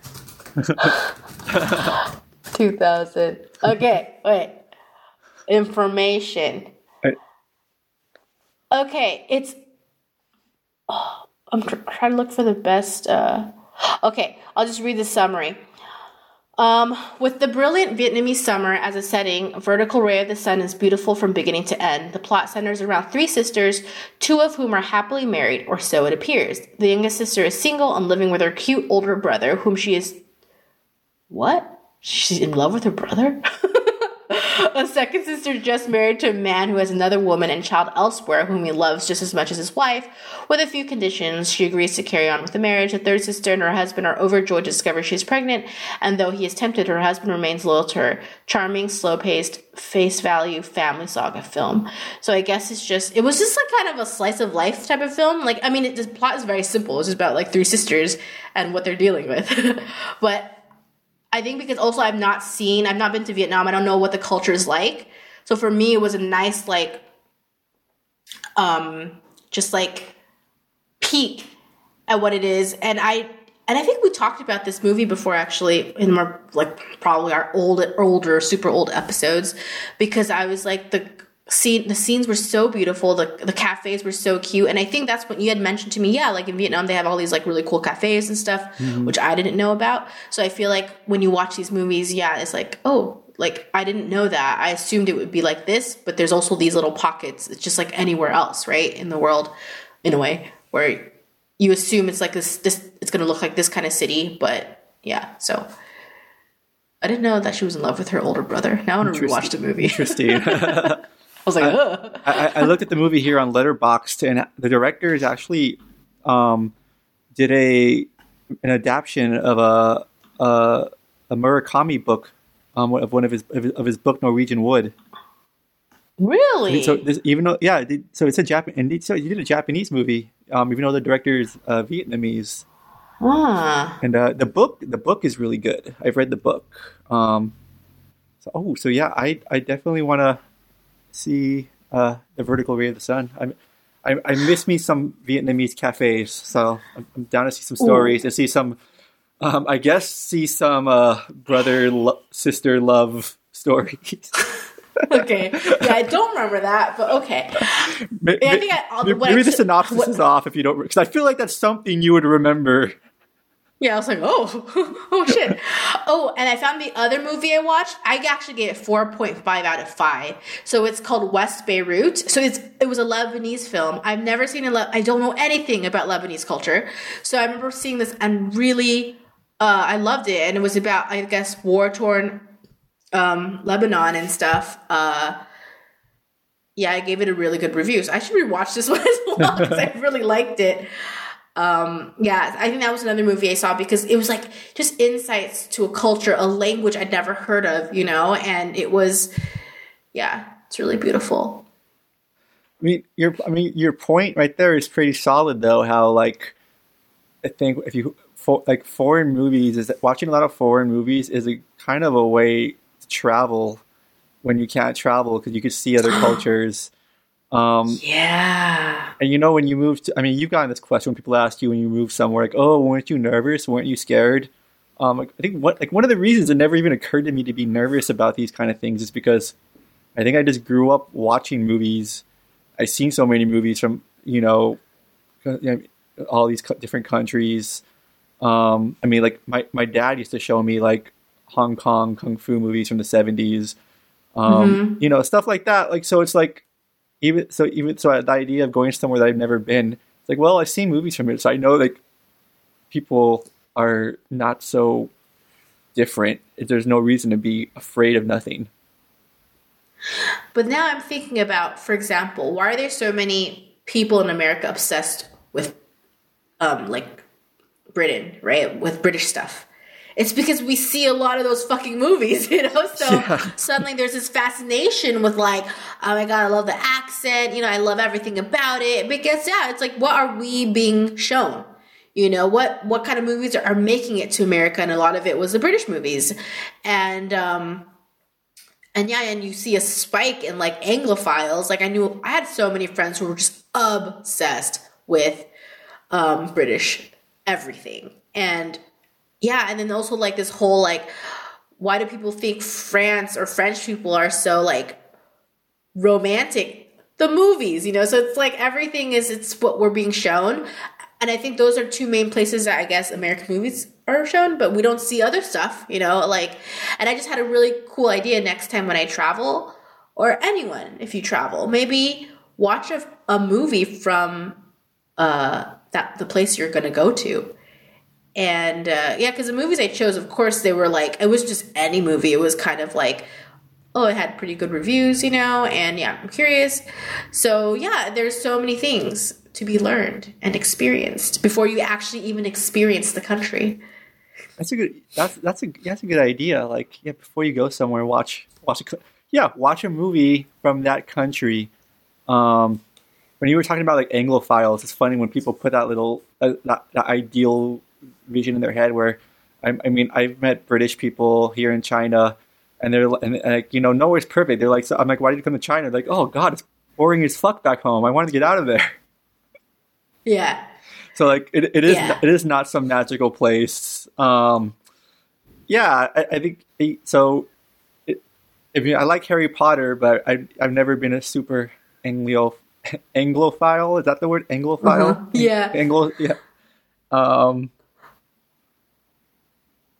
I think even like last time I went to Korea, I watched some Korean movies of my favorite Korean director, Hong Sang-soo, some of his movies before I went to Korea, just to get in the mind and like get excited for it a little bit. And there's some good Israeli movies that I saw before I visited my brother before. Oh, that's cool. So you've been, you watch a lot of movies, so you've been doing it already. I think that's something I will start to do for myself because it just sounds fun. It sounds fun. And it could also encourage me to maybe like, my next destination will be based on which movie I liked really good, like my, that I picked that I really liked. Maybe I'll go there, and yeah. I mean, that's happened to me where, dude, oh my God, like I haven't been there yet. And I talked about this movie on the podcast, how this movie called Sidewalls is an Argentinian movie, kind of like a romantic comedy, like an indie romantic, has that kind of feel to it. And I actually had never just thought of visiting Buenos Aires in my life. Like, it's just like, I've heard of it. It's a big city. It was just never on my radar. So I was just never interested. But I saw that movie. I really loved it. And it made the city really seem really cool.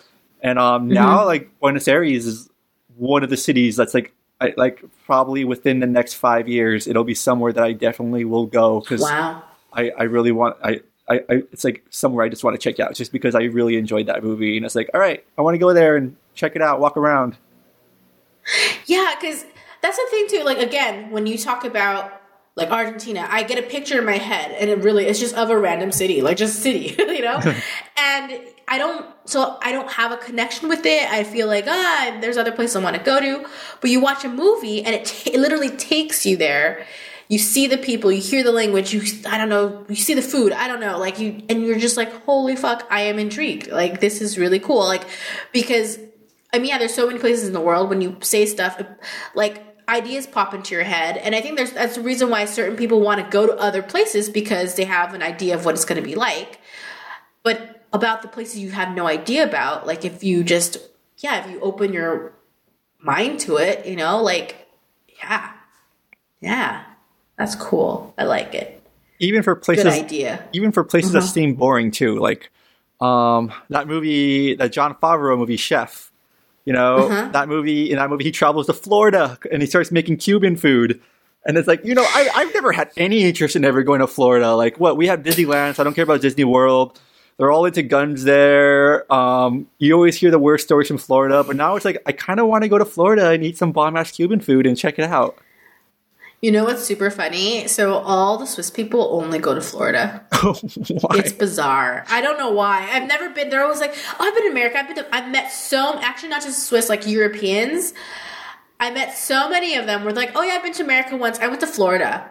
And it's like, I've never even been to Florida. I was like, what's so interesting about Florida? And I think because for them, it's the closest to like beach, party. Miami. Because it is on the East Coast. Yeah. And I think for us, I'm like, I don't want to go to Florida. Florida, from what I heard, is not nice.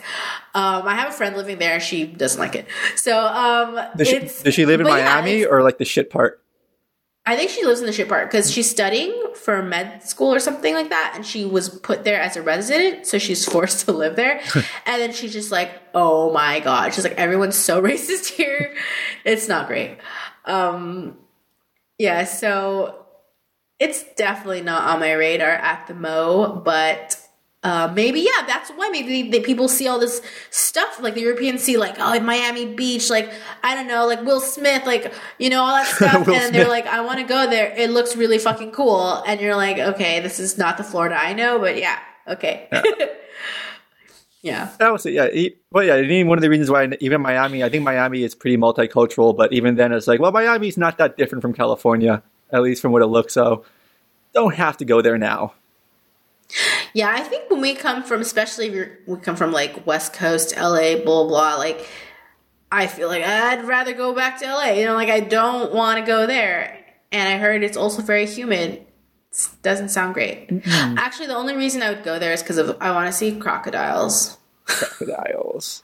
I want to go to the Everglades. Wait, what's the difference between a crocodile and an alligator? I still don't know. I don't know. I think I say crocodiles, but maybe I mean alligators. I think it has to do with the snout, like how long. I'm gonna Google it.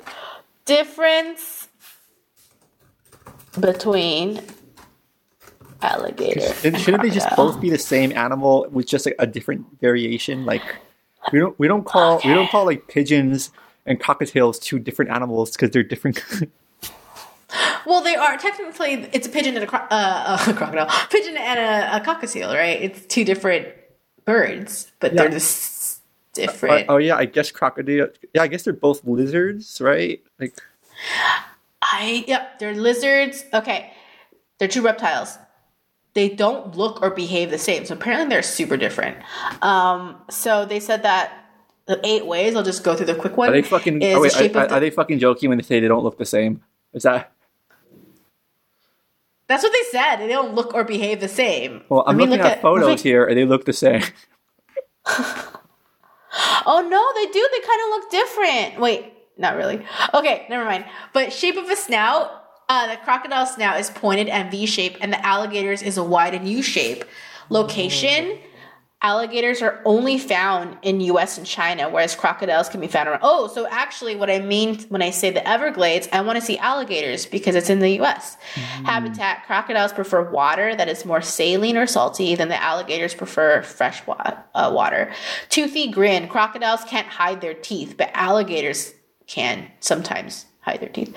Size, crocodiles are way bigger.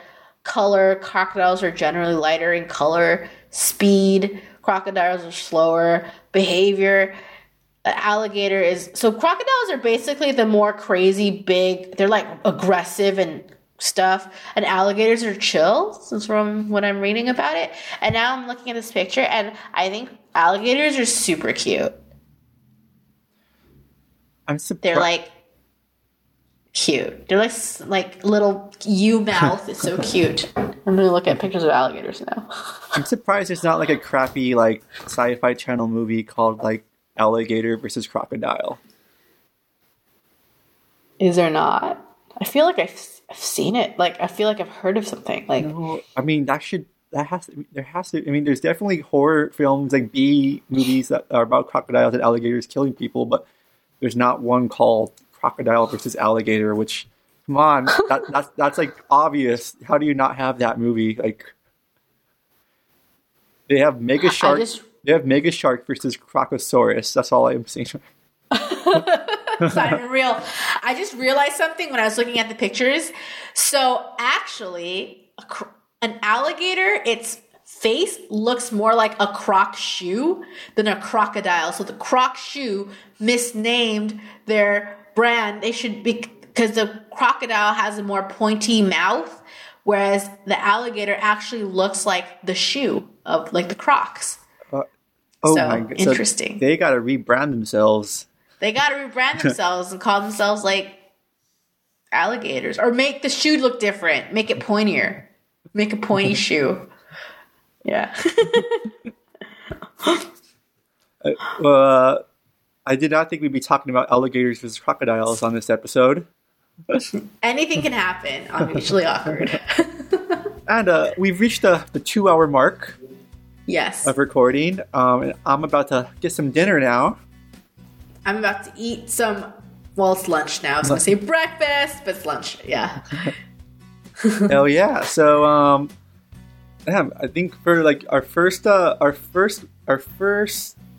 recorded podcast of the year, because our first Skype podcast, because our first one of the year was live. It's pretty solid. 2 hours in. Fuck yeah. Yeah. And I saw, so when I was looking at when I went to listen to us, I saw that you had made a recording with Michael. I have not listened to that yet, so I will. Oh, yes. You did. Me and Michael were talking a couple weeks ago, and, he was looking, so Michael's podcast changed format. Instead of having one, I guess, like, his co-host bailed. So he's been, so now all his so he kind of switched his format, and every episode of his podcast has a new guest. Like, he's just getting different friends to tell their stories. Oh, that's cool. That's cool. I like that. I want to be a guest. You should. Oh, okay. He might hit you up for that because he's been asking. So, yes, he might ask you. And so yeah, he asked me a couple weeks ago, and I'm like, I'll do your podcast, but I think we gotta get a little something for us too. So it's gonna be a dual episode where you can put it on your feed, but I'm also gonna put it on our feed too. Oh, okay. That's cool. Okay, so it was the same episode on both channels. Yeah. The only difference is his has different music choices than his does not have a mutually awkward opening. It has like other songs. Yeah. We can see how the Roke brothers differ. Yeah. Interesting. So, people could check that out. Them, that, and this. Mm-hmm. And, guys. So, until next time, keep it awkward. Bye. It was raining outside, so I cleaned house today.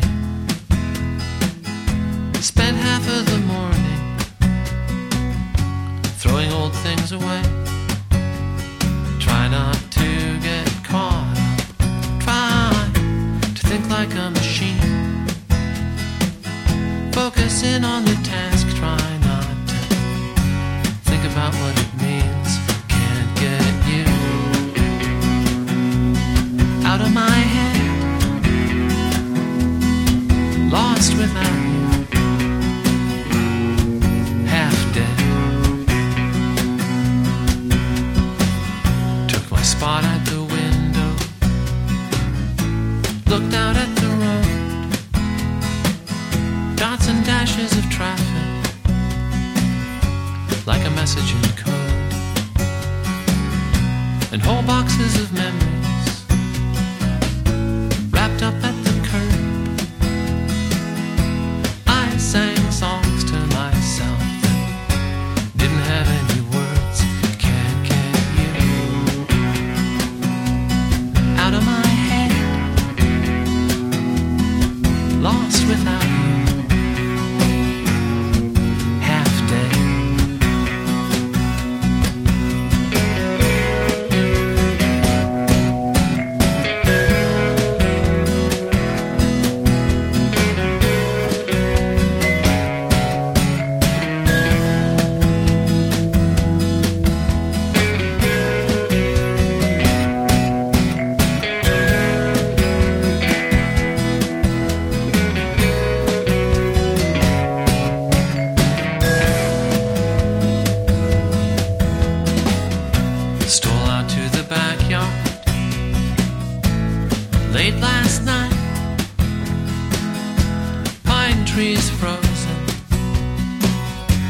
the silvery moonlight, rising like giants from the cold earth. What are the years we